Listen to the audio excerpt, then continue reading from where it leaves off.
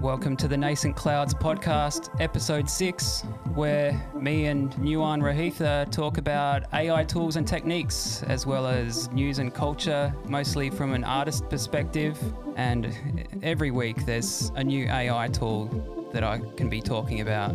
Last week we talked with Spod, a friend of ours that's been doing some AI music videos using Midjourney. That was fun, wasn't it, Nuwan? Oh, amazing stuff. And definitely look up his work or listen to last episode. I definitely learned a lot of interesting workflow. And I think we can share some things with him. He sent me a message saying that there was a Stable Diffusion integration that makes animations already. Wow. No, I haven't checked it out yet, but... That's amazing. Is it like a traditional sequential movement, or is it more like those weird, trippy, hypnotic AI hallucinations? Like the disco diffusion moving through space. Yeah, I'm going to guess that it's disco diffusion style moving through space, but somebody's just said, hey, Stable Diffusion, we've got access to the code, let's just incorporate that. But it was just moments after he was saying, oh, it'd be good if there was this tool where I could do animation, and then instantly he sent me a message, oh, look, here it is. Oh, yeah. The acceleration is phenomenal. The G-force. Yeah. G-force through the noosphere. It's amazing. Oh, and you sent me a message to show that there's integration with Photoshop. Yeah, I saw that on the Stable Diffusion Reddit, subreddit. There is in-painting and... amazing like remix tools that are built directly into Photoshop. I think the project is called Get Alpaca. Okay, Get Alpaca. Yeah, but I haven't tried it yet, but it looks like it's going to absolutely change everything. I've been doing those sorts of techniques, but having to save to a file, copy it into Photoshop, and then take a recapture of that part of the image, put it back into DALL-E. So... it looked like he was just selecting an area within Photoshop, and then it could reimagine the missing parts. Yeah, it's kind of like they integrate the prompt editor into Photoshop and plus the marquee tool. It's basically... and using that editing feature that Facebook are going to bring out. I haven't seen that. What's that?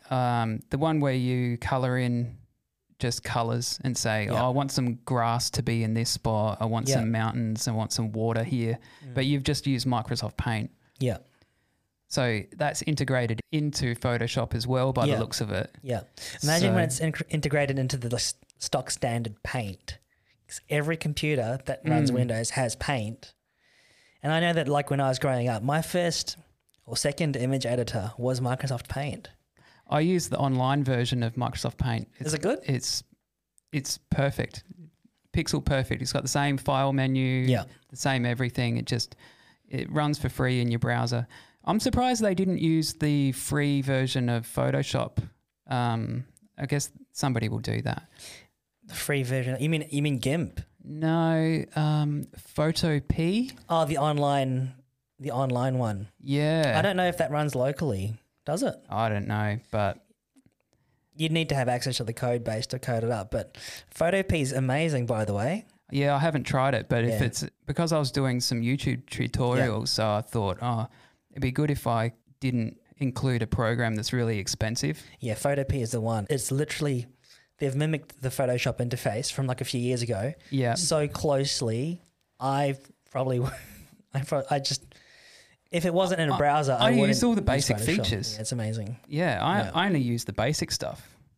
But it's crazy that Photoshop was going to take so long to incorporate AI tools. Yeah, Adobe is just so slow. Yeah. And it reminded me that I did an interview with Uber Eats during the week, which was actually really fun. What kind of interview? They paid me to come and to give my feedback about safety when riding my electric bike. Oh, interesting. And so there's a group of about 12 of us. Yeah. We all got paid $120 to come for a few hours. Yeah. And there was snacks. Sounds fun. And we were in the Uber head office. We're like, wow, this is the Uber head office. Was there a drinks fridge?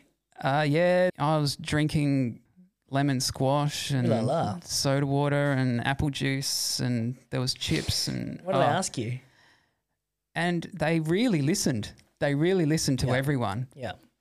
And everybody in the room, we had so much feedback. I bet you did. Yeah.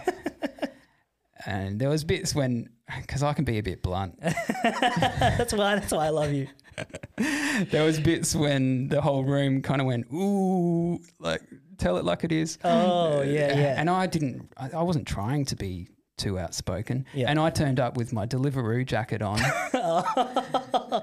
And fight the power, right? one of the Uber management Yeah. was across the table, Yeah. and he said, oh, that's a pretty spicy jacket you've got on. Ooh, yes. And I said, well, it's just a good jacket. It keeps the rain out. Yeah.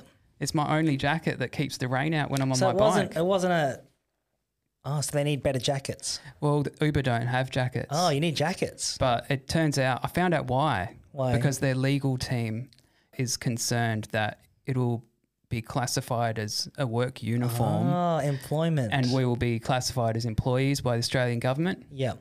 So they want to stay out of that. So they're going to create jackets, but they won't say Uber on them. Optional jackets.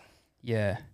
But they invited me back to discuss how to design the new jacket Really? and how to design the new bag. That sounds fun.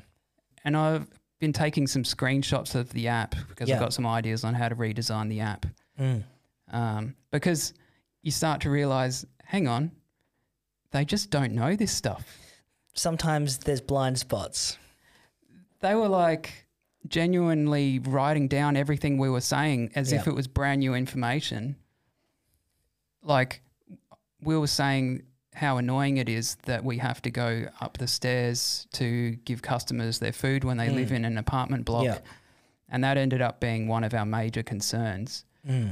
And they were saying, oh, it sounds like the information from the customer when they're saying, I'll come out to collect, isn't getting through to the drivers. And we're like, what? There's information that the customers are putting in? Like there's this total communication breakdown. Yeah.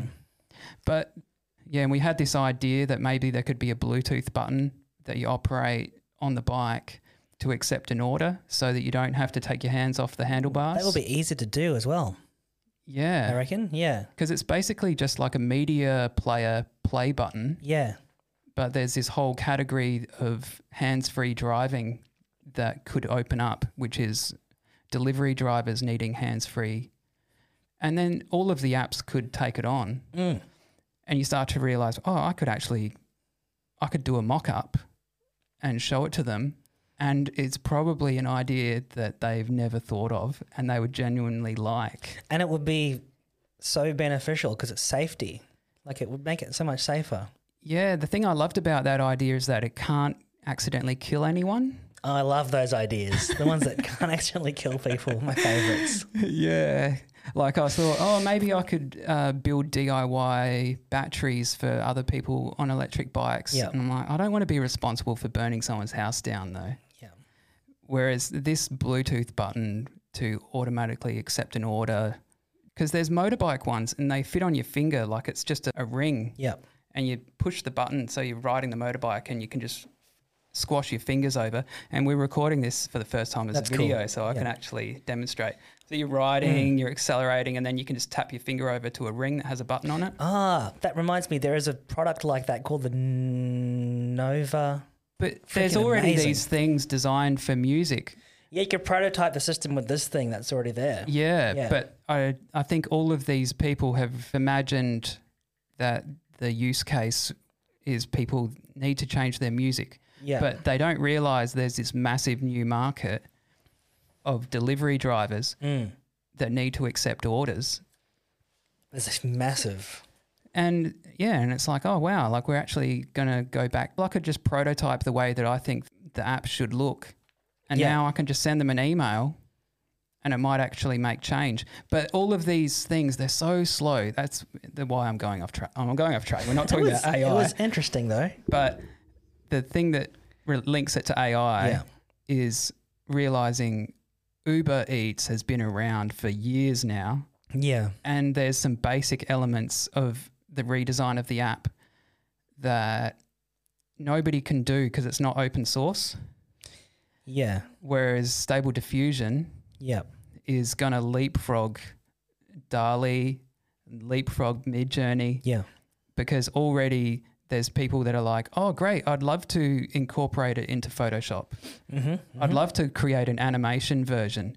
Whereas with DALL-E, everyone's going, can you make an animation version? Can you make it incorporate into Photoshop? And they're just like, oh, we've got to figure out the money first. And Sure. Stable Diffusion is just like somebody else can get onto it even without permission. And it's already happening in parallel. Someone whose desire to make change is greater than their current desire for financial compensation. There's heaps of people out there like that in different niches, huh? And especially in AI, people are so enthusiastic that you're just harnessing that. Yeah. We're going to talk about something that was a part of the interview with Spod when I was doing the editing of it. There was a moment when Spod said it was a bit sad that eventually he could see Midjourney being used in band posters and he was disregarding it. Yeah. And I'd heard a similar sentiment of people saying, what's going to happen when we get saturated with really good images? Yeah. People will just no longer be excited by seeing a really good image. Yeah. And I said, oh, it is a bit sad, isn't it? And then you said, is it sad? Oh, yeah. So I'll go on a small tangent. We don't really do tangents on this podcast, but... Is it sad? So I love snack food. I fucking love this is snacks. a tangent. I love snacks. I love the taste. I love the sound. Tangent and a half. Yeah. I love the sensation of eating a snack and also the recreational kind of nature of it. It's very decadent. And you don't have to, you can recline and eat snacks because they're designed, not for nutrition, but for entertainment, right? So anyway, I, for various reasons, had a limitation imposed on me on how many snacks I should eat. Yeah. Okay? Who imposed these? Your parents? My parents for good reasons. Yeah. And myself later on, like when I was at uni, because I'm a snack snob.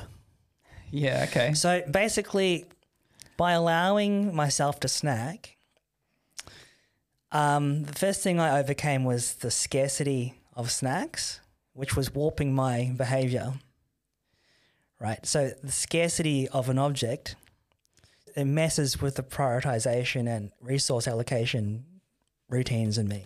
Okay? Okay, now, so can you re-explain that? I think what you're trying to say is that if there's not many snacks available, then you find them really desirable. Well, is that what you mean? No, kind of. What I really mean is I became a snack connoisseur, okay?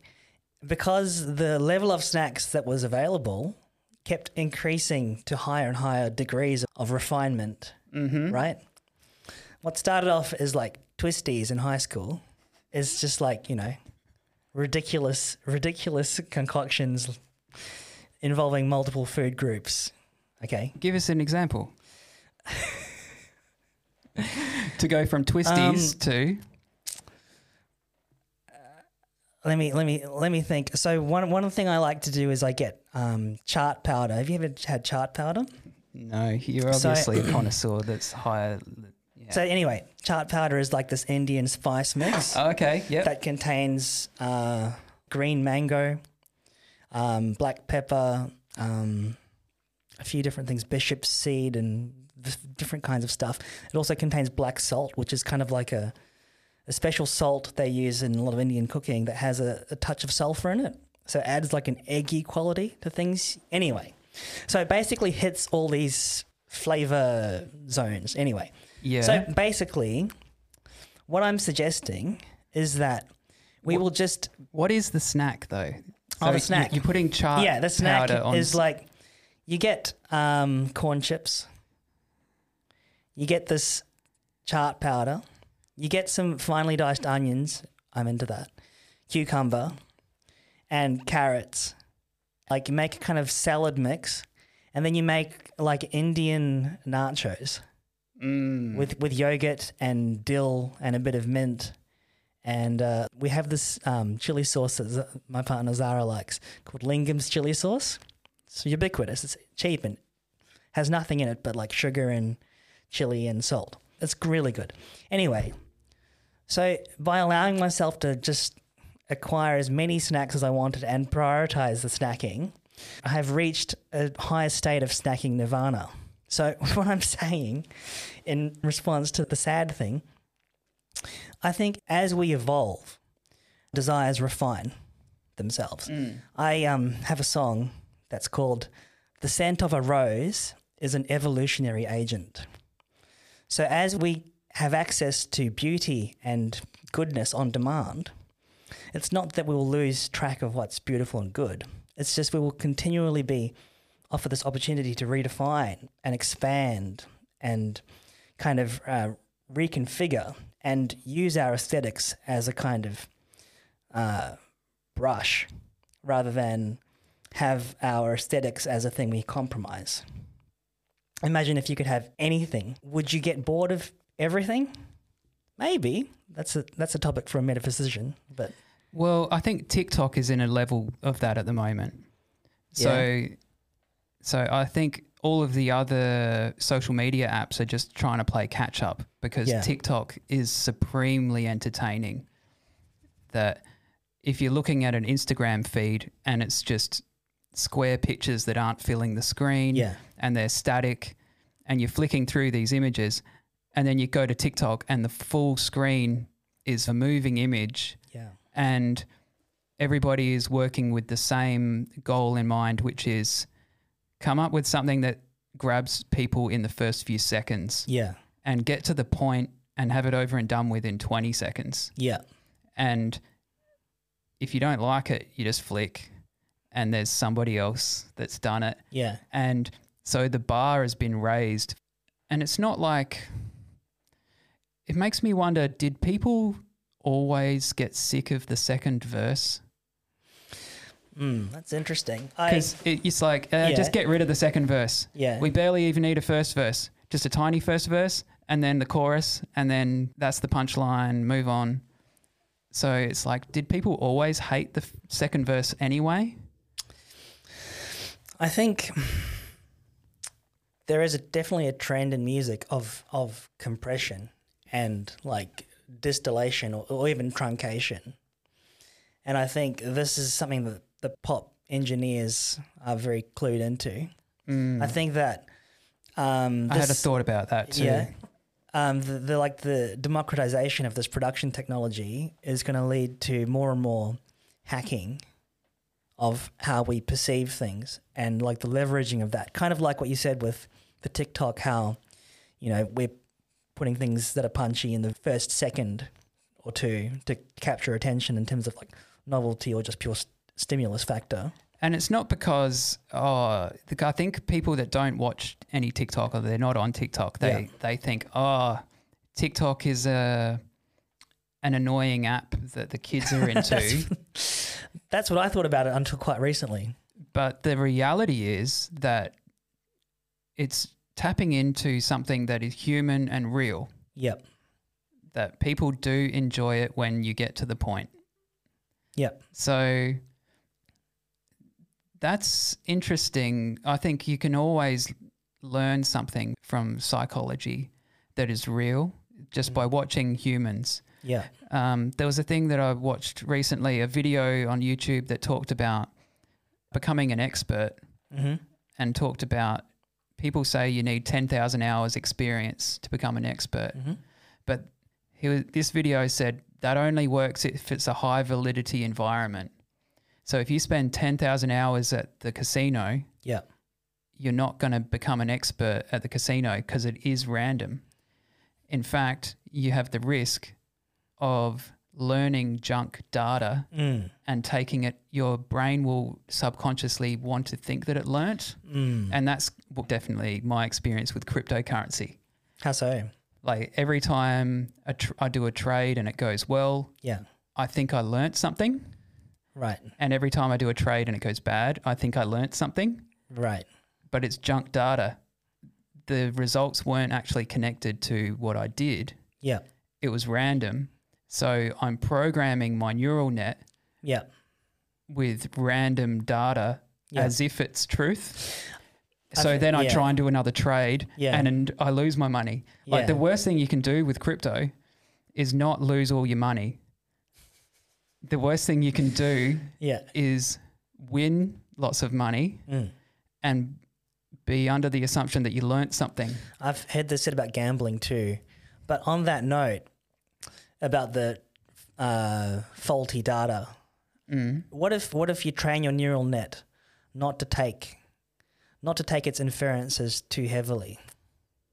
But it's subconscious. That's the thing. I think I have to just step out of the crypto world and say, put all of your time into thinking about psychology or TikTok. Like a TikTok algorithm doesn't just teach you about the TikTok algorithm. It teaches you about people and people's attention and what actually captures their attention. And this is data that is going to remain true for as long as there's humans. Largely, I think, yeah. So if you spend 10,000 hours on it, it will all stack up. So it's like 10,000 hours of people watching. And what's interesting is it's not just people watching. You also have some inferred context available to you, like people are performing. Some of the conditions of the ranking algorithm. So there's a lot of like inferred knowledge you can use to inform yourself as you learn about stuff in an environment like this. Yeah, and it's fair. I like that TikTok is fair. They give you views even if you have no followers. Yeah. So if your first video gets 100 plays, it's worth 100 plays. That's how engaging it is. Yeah. Your first video might get 500,000, and that's just because people played it till the end. Do you think that the algorithm giving new users extra views, and I'm being cynical here, is just a ploy to keep them in the content production game? Yeah, but it worked because they know that the old rules on Instagram and YouTube, where you have to get followers first, was excluding new creators from coming up. So it ends up being stale. Yeah. So you have the same people with millions of views, and then there's newcomers that can't start. Yeah. So TikTok just said, hey, you know what people actually want out of social media? They want to be famous. Give them an audience. Yeah. And then let it grow up from the bottom. And I'm big into getting my head around grassroots at the moment. What do you mean by grassroots, Danny? Yeah, well, for a while I was like, well, what is grassroots? But it makes total sense now that it's a structure that is grown from the people more broadly instead of a structure that is imposed from the top. Yeah. And so the example would be, say, a TV station telling you what you can put on the air. There's all these rules with the TV station that are coming down from the top that at the end result is people don't like watching TV anymore. They'd rather watch TikTok. Where all of the creators are able to do basically whatever they want. It's like, oh, this is copyright music. It doesn't matter. This has product placement in it that you don't have the rights to. It doesn't matter. How do they handle that copyright music thing? Is there like a... They just do. They just do. My music's on there. Really? I didn't get... I think the label had a deal with maybe a company that puts everything on the internet. Oh, distributor. Yeah, so Minna's songs are on there. Steaming Jeans are on there. I wonder if my stuff's on there. Who knows? If it's through a label, it could be on there. Interesting. I don't know how you can... I would like there to be a longer clip on there because I've only got 30 seconds. You can't select where it is, the 30-second clip? And I wish it was, the bit where the song got interesting. They need to use AI for that. How to know where the song gets interesting. Yeah, how to know where the song gets interesting. I think you could easily make one. What I would do is like train it on YouTube videos, and then you can track people's viewing behavior, when people close the tab, these kind of things, when they pause it, just train it on that.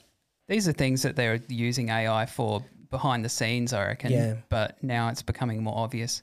Maddie had a my girlfriend, she works at the supermarket, and they had a training day 2 days ago about the AI cameras that are coming into self-serve. Oh, far out. So the AI cameras to detect whether you're stealing in self-serve. Yeah. So the camera can it knows what all of the products look like from any angle. Yeah. So if you're scanning really expensive mushrooms and then putting them through as onions, then it's like it shows you a video feed of you stealing. Yeah. And then says, oh, it looks like you made an error. Do you want to correct that? You have 20 seconds to comply. Really? Has a countdown? Yeah, and then it will call the staff over. But if you want... Oh, just to help you. Yeah. Yeah. So it's like if you want nobody to find out that you were stealing, you can fix this yourself. I wonder if it can. I like that idea. But Maddie said she's like, oh, it's creepy when you see yourself stealing. Yes. It's very, it's like behavioral design. It's a bit, I don't know. It's a bit scary in a way, like the idea. But can it detect a person who is a bit silly and is just pretending to steal stuff to generate false positives? Because that would be a fun flash mob thing. Train 100 people to fake steal things. It's mostly it looks at what you're holding and what's gone on the scales. Scales. And it knows if you... Maddie said lots of people leave one more thing and then don't scan the last object as a way of stealing. What does that mean? Like they scan their shopping, they leave one thing unscanned, which is generally the most expensive thing, and then pay for everything. Yeah. And you're just pretending like, oh, I have scanned it. It's just placed up here, not on the scales. Yeah. But the AI camera can tell that. It says, oh, hey, there's something else that you've got. I think you forgot your last item. Yeah. Oh, that's helpful. But if you want a tip, just put it in your bag. That's the other way that people steal. They carry around a bag. Yeah. They say, oh, I just brought my own bag. Yeah. And then they go through the register and it's like, oh, no, that's all of that $500 worth of Manuka honey. Yeah. That my grandma gave that to me. Yeah, of course. But I heard that what was it? Hermes, I think that's how you pronounce it. They're bringing in like these terahertz scanners to see through your bags. No, I'm just kidding. I'm just kidding. You need to bring your lead shielded bag for your Manuka honey. I heard that there was a thing in China where they wear makeup to disguise facial recognition. Oh, and it's like a dazzle pattern type thing. Yeah. So you look like you're from Kiss. Yeah. But I don't know. Maybe it's just clickbait, but it could become real. You could depending on how well their depth sensing technology is, you could use makeup that kind of messed with the biometric ratios. Yeah, that's what it does. Yeah. Interesting. But there was something I was going to ask you. Another thing that we skipped over another time was when I was asking you how you got a consistent image, a consistent world across your AI images. Yeah. And you said to me that it's because you've always thought in this way anyway. Yeah. Okay, I can look into this one a little bit. So I can go into like the way my brain works. Because the fact that you say I've always thought in this way anyway, I think is enlightening that AI perhaps shows you how your mind works, and it's not teaching you a new robotic way of thinking. I think that's very, very relevant. Yeah, what you've said is very spot on. So the way that I think is very geometric, and I'll go on a small tangent. So imagine you have a space. In that space, there are like 3 speakers, all equidistant from each other. And those speakers are emitting tones. As those tones interfere with each other, they create a complex harmonic pattern that can be experienced from different perspectives as you move within that triangle, right? So keeping that image in mind, imagine now instead of 3 speakers, you have an arbitrary number of speakers all emitting composite tones. And these composite tones are composed of subunits of tone structures. Now, if you translate this idea from the realm of acoustics into the vector space of an information field, and then you attach symbols and grunts to them, what I'm doing is sequencing the symbols and grunts to create an interference pattern which maps a particular idea space, an idea structure, right? So when I generate a prompt, I'm inferring from previous experiences what the AI metastructure looks like, and then just shooting these kind of rays in to illuminate a particular point in that metastructure.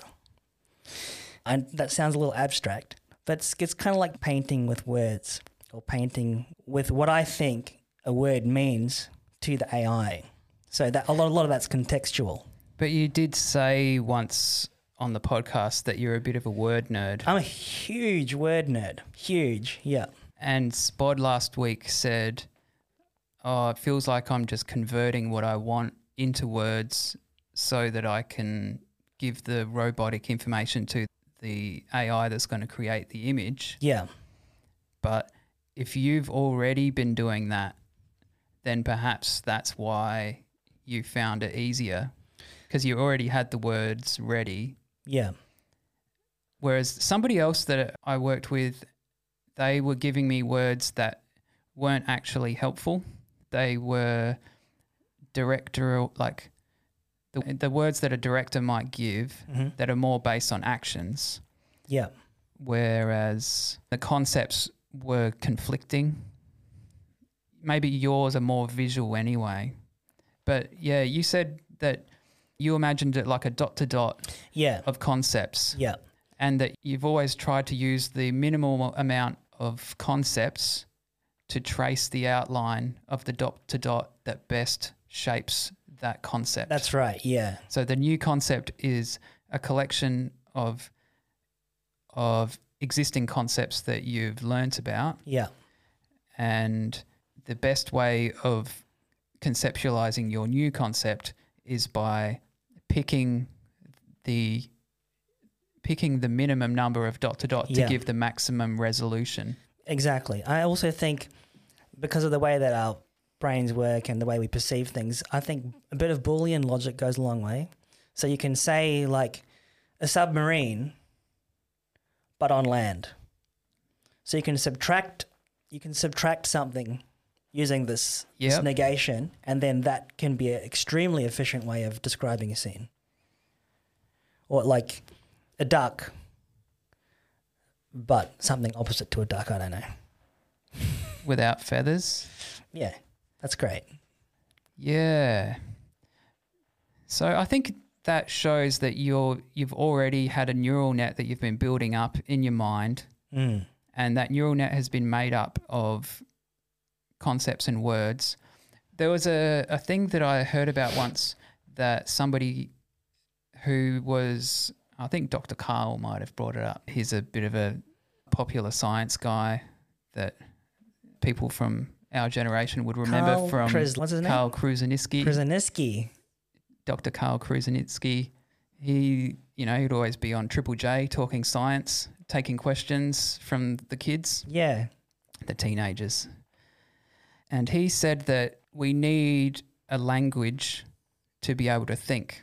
Yeah. And we have proof of this because they were born completely paralyzed and they couldn't move a single muscle except they could blink one eye. Yeah.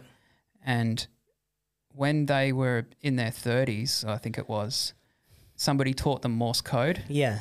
So they learnt Morse code by blinking their one working eye. Yeah. And that person dictated a book and you can read the book. Is that the diving bell and the butterfly or something? I don't know. Okay. And I haven't read the book. Yeah. I just remember the story that Dr. Carl said. And in the book, they said that they can't remember having a thought until they learnt Morse code, and all of their thoughts are in Morse code. Wow. So they needed a language to be able to think. Yeah. And they were in their 30s or whatever, and they can't remember having a thought yet. Yeah. So that kind of shows that the idea of translating images into text isn't as wacky or arbitrary as it seems. Yeah. That a brain needs a common language in order to be able to think. Yeah. I don't know how dogs do it. I mean, dogs can see images, but can dogs create an image? I don't know. I was going to say the clarity of that internal language and the simplicity and the consistency of that internal language. It can define the trajectory of your life. Yeah, I actually, when I was on Midjourney the other day, I saw somebody in the feed, a thing went past, and it was a language. The thing that they typed was, they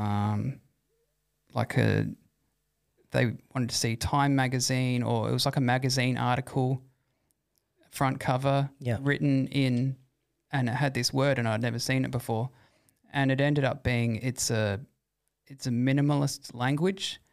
So somebody invented it maybe 10 years ago as a conceptual concept that if you wanted to have clear thoughts, that you'd need a minimal language to think in. Yeah. And so it was apparently it's taken off a little bit. I mean, interesting. Maybe just as an artistic concept. Here it is. Tokipona. Oh, yes.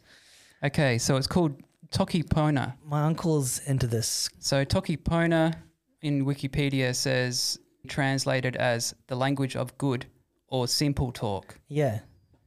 And it has a bunch of hieroglyphics as the symbols. They look like smiley faces. There's a whole area of study and creation called conlangs, constructed languages. There's a lot of stuff like really interesting philosophical questions and practical solutions for them in this particular area. I think the reason for this is the idea that it would clear your mind if you had a minimal language to think in. Have you heard of E prime? No. I learned about E prime through Robert Anton Wilson. He talks about it. It's made by Albert Korbinski. He came up with these rules for correcting English because of all the ambiguities that are there when it's used.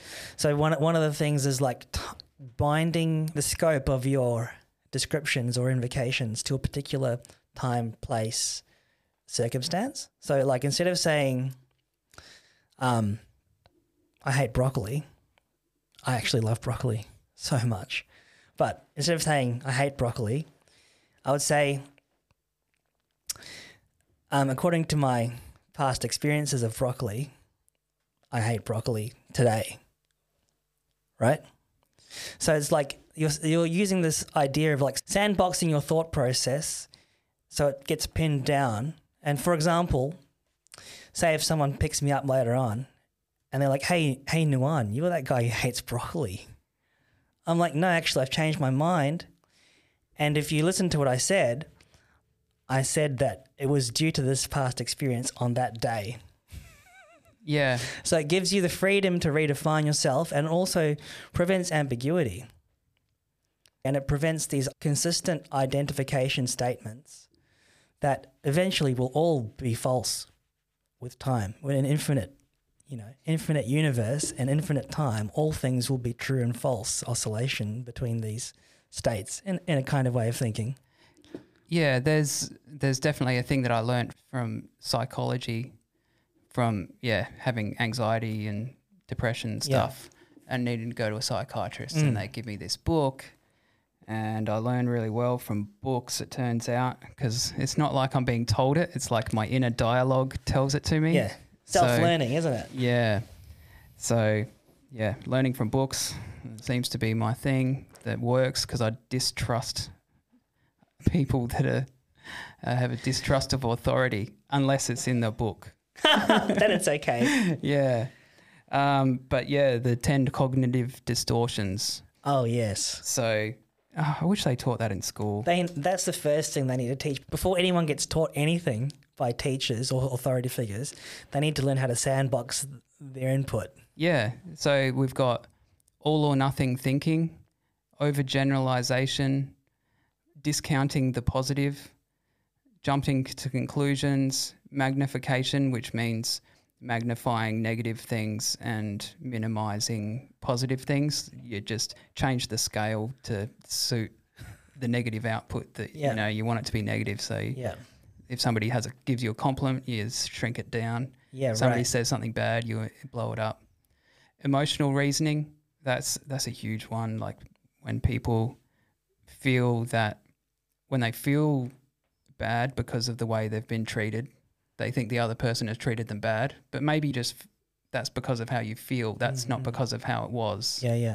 So your feelings don't actually create the fact of the situation. That's your feelings.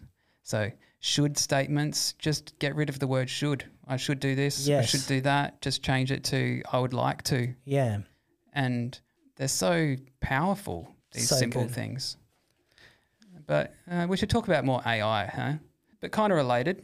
I've been using Descript. Yes. Which is, because it's all about text. Yeah. So Descript, oh man.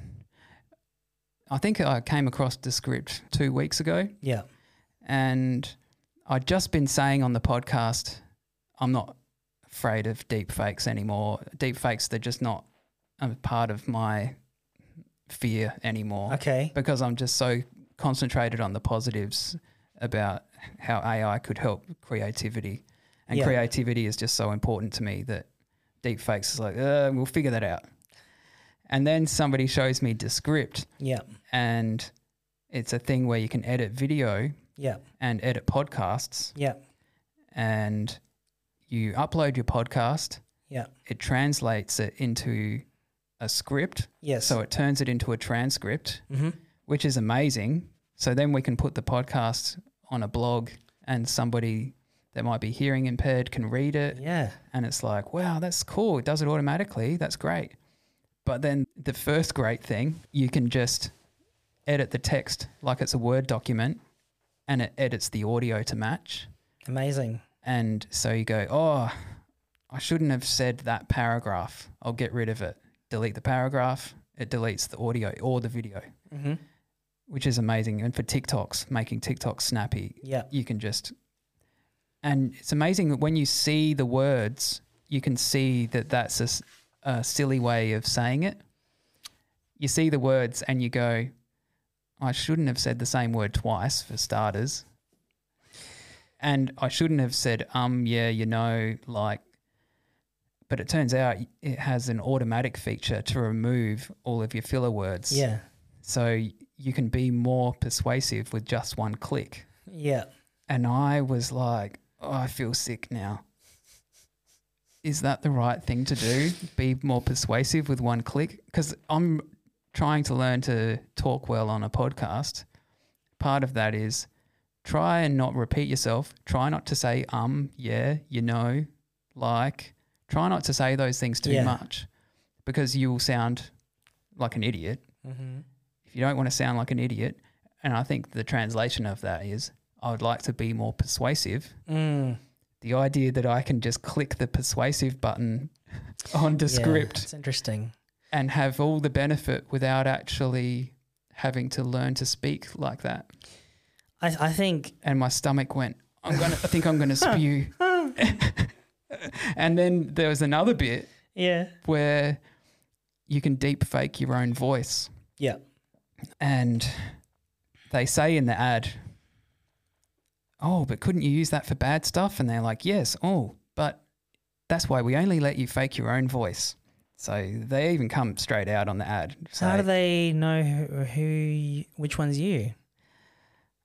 I don't know exactly. I think perhaps because you got to read a script that goes for about 40 minutes. Oh, it's a calibration thing. To calibrate it. Oh, that's not so bad. I actually did think about this because when I heard you were using Descript, I thought, well, is this going to capture my voice model? Is there going to be a whole other range of like consent forms and disclaimers people have to sign when they collaborate on a project or put something out? I was thinking this is a, oh well, full disclosure, the Yeah. last podcast I edited about half of your sentences down to be more concise. I've actually listened to it yet. I got rid of probably 50% of Spod's ums, yes, your likes, your knows. Okay. I So you didn't, use the button. I didn't get consent. You didn't get, But it's when you see it as text, yeah. we don't have any problem with editing our text to sound more cohesive. And when you see the text looks just horrendous Yeah. and you can hear at the same time it actually sounds horrendous too, Sure. I'll just get rid of that bit where somebody stuttered at the start of their sentence 4 times before they finally spat it out. Yeah. I can just delete that because all they're saying is, and it's like, and there you go. And because they didn't mean to stumble, they just started the sentence wrong.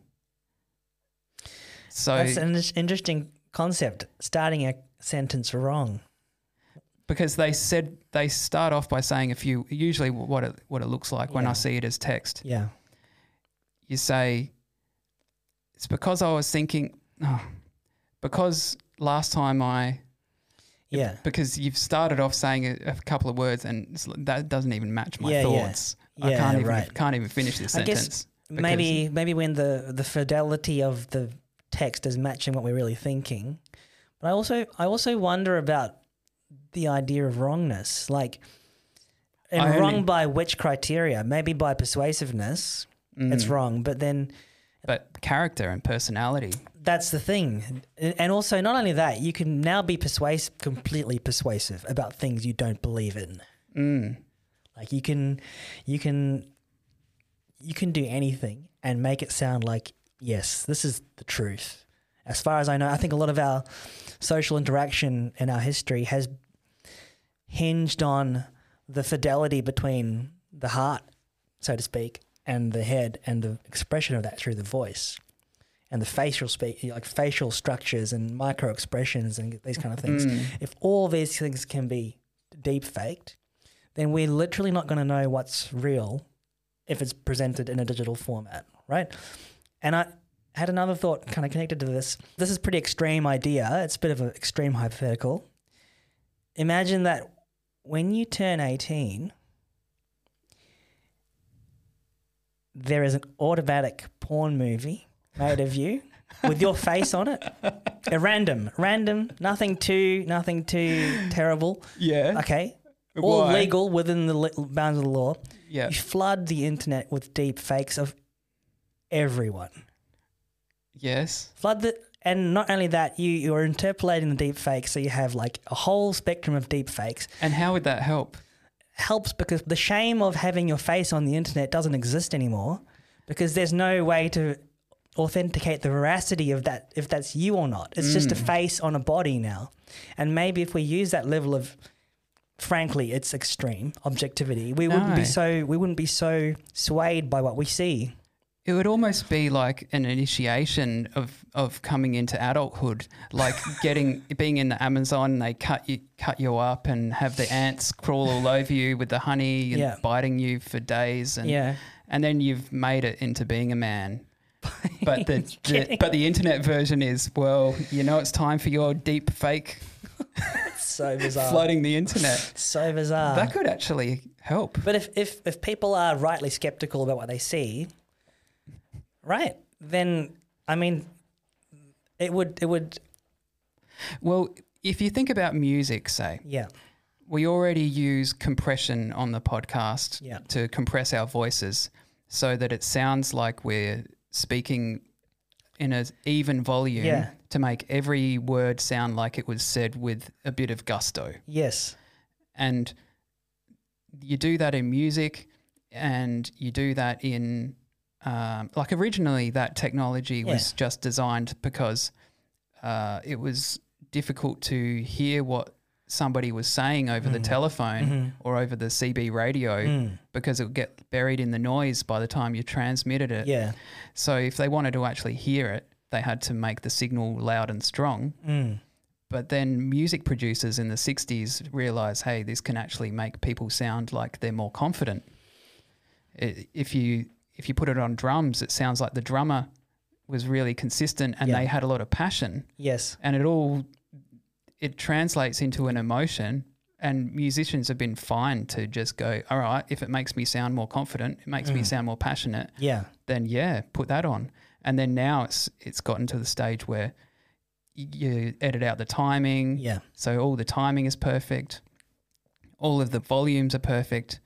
So the idea of getting rid of some of my slip-ups in text is it doesn't make me feel sick anymore because I've been doing it for the last week. Yeah. Where I just go, look, I'll leave in some of them so that it has personality, but sorry for not getting consent, Spod, but I removed about 50%. Let's do an outtakes one where it's just those words you removed in a row. Oh, yeah. Seen those videos? I love those. That would be cool. There's one called Dr. Phil breathing or inhaling or something. It's incredible. Oh, that sounds cool. Yeah. Like Garfield without Garfield. Yeah, kind of like that. There was another thing I thought with music production that watching the interview with Demis Hassabis, I go on about him so much now. It's only because I've watched a bunch of interviews recently. I'll go on about someone else soon. Sure. But he said that because they've been using AI to study protein folding with AlphaFold, and he said something that I thought was interesting, that perhaps maths isn't the most suited language for biology, that maths was perfect for us to understand the stars and the planets and these big physical objects that are moving through space. But when we try and apply it to biology, perhaps AI is the only tool that's messy enough to understand biology because maths is so pristine and perfect and biology is anything but.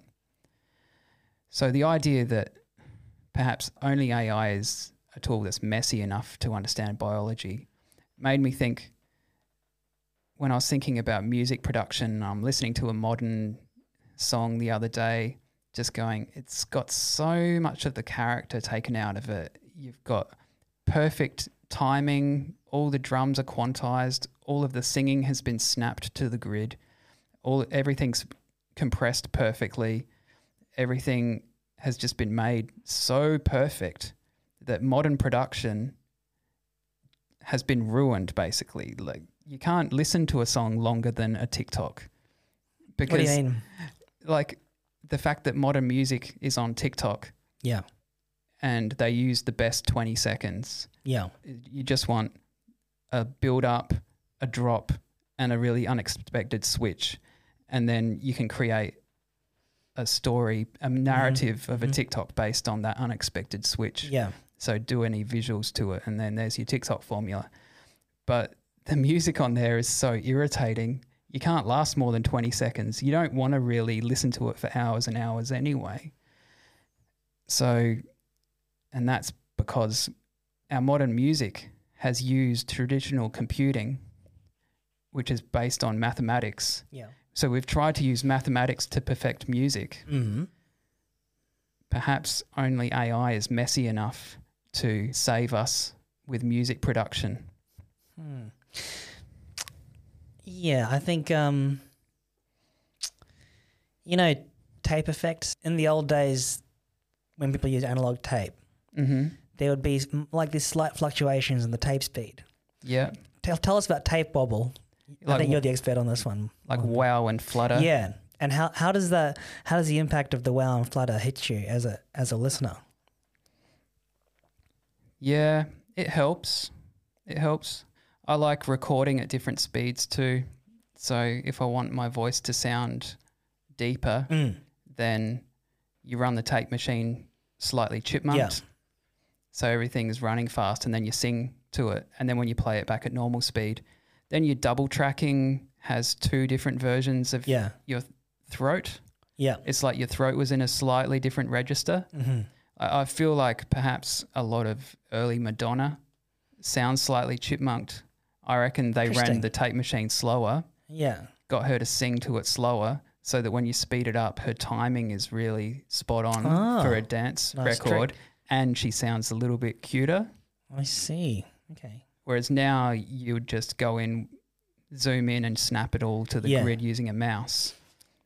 But so basically those, in addition to those, the fluidity of tape where you can speed things up and slow it down, I think those imperfections, they add harmonic like structures overlaid on a signal source. Like they add a kind of fingerprint that's continuous and evolving throughout a tone structure that computers don't necessarily do by default. So people are adding these other layers, almost like the patina on a surface that kind of more deeply engages our signal matching and searching hardware, because we search for meaning in signals. So by adding these extra little layers, where I think at some level signaling to our nervous system this is an important signal and not just environmental noise. Yeah, well, Spod said last week, it's amazing that these tools can do texture already. Yeah.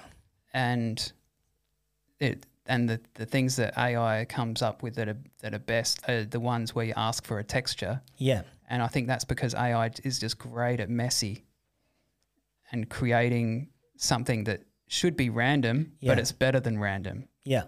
It's a messiness that makes sense. It's like, this isn't just random. This is kind of like an oil painting done by an impressionist painter. This isn't just random. This is a bit like an out-of-focus background bokeh in a photograph that's taken with a nice lens. So, yeah, it's open to happy accidents. Yes. And I think our modern music production tools, they're not as open to happy accidents. Linear, eh?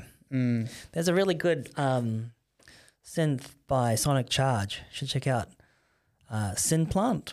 It uses like a genetic algorithm to generatively create these instruments, and you can breed and diversify the output. It's really amazing. And there's a free demo, Synplant. Check it out. Oh, cool. Flume uses uses it out. Flume likes it. Well, I think we're running out of time. That was a good chat. It was a good chat, wasn't it? Do you have any idea what you might use AI for this week? I'm going to put out the next few stories on this popping kernels. It's going to be time for mapping the desert with virtual reality and drones. Yeah. What about you, Danny? I want to have a bit more fun. Well, I've been finding Descript fun. Yeah. So I can keep playing with Descript. I'm going to have these video feeds from the podcast. Yeah. So I'll be able to start putting those together. Yeah. Make some TikToks with Descript. Maybe I'll clone your voice and I can make it sound like you've got a different opinion to what you actually said. How long till the whole podcast is just outsourced to virtual avatars of us? Maybe that's what we are. We were talking about maybe getting GPT-3 to interview us. Yeah. Instead of the other way around. That'd be really cool. I think AI would be a really good... Anyway, continue this next episode. See you next week, everyone. See ya. Take care.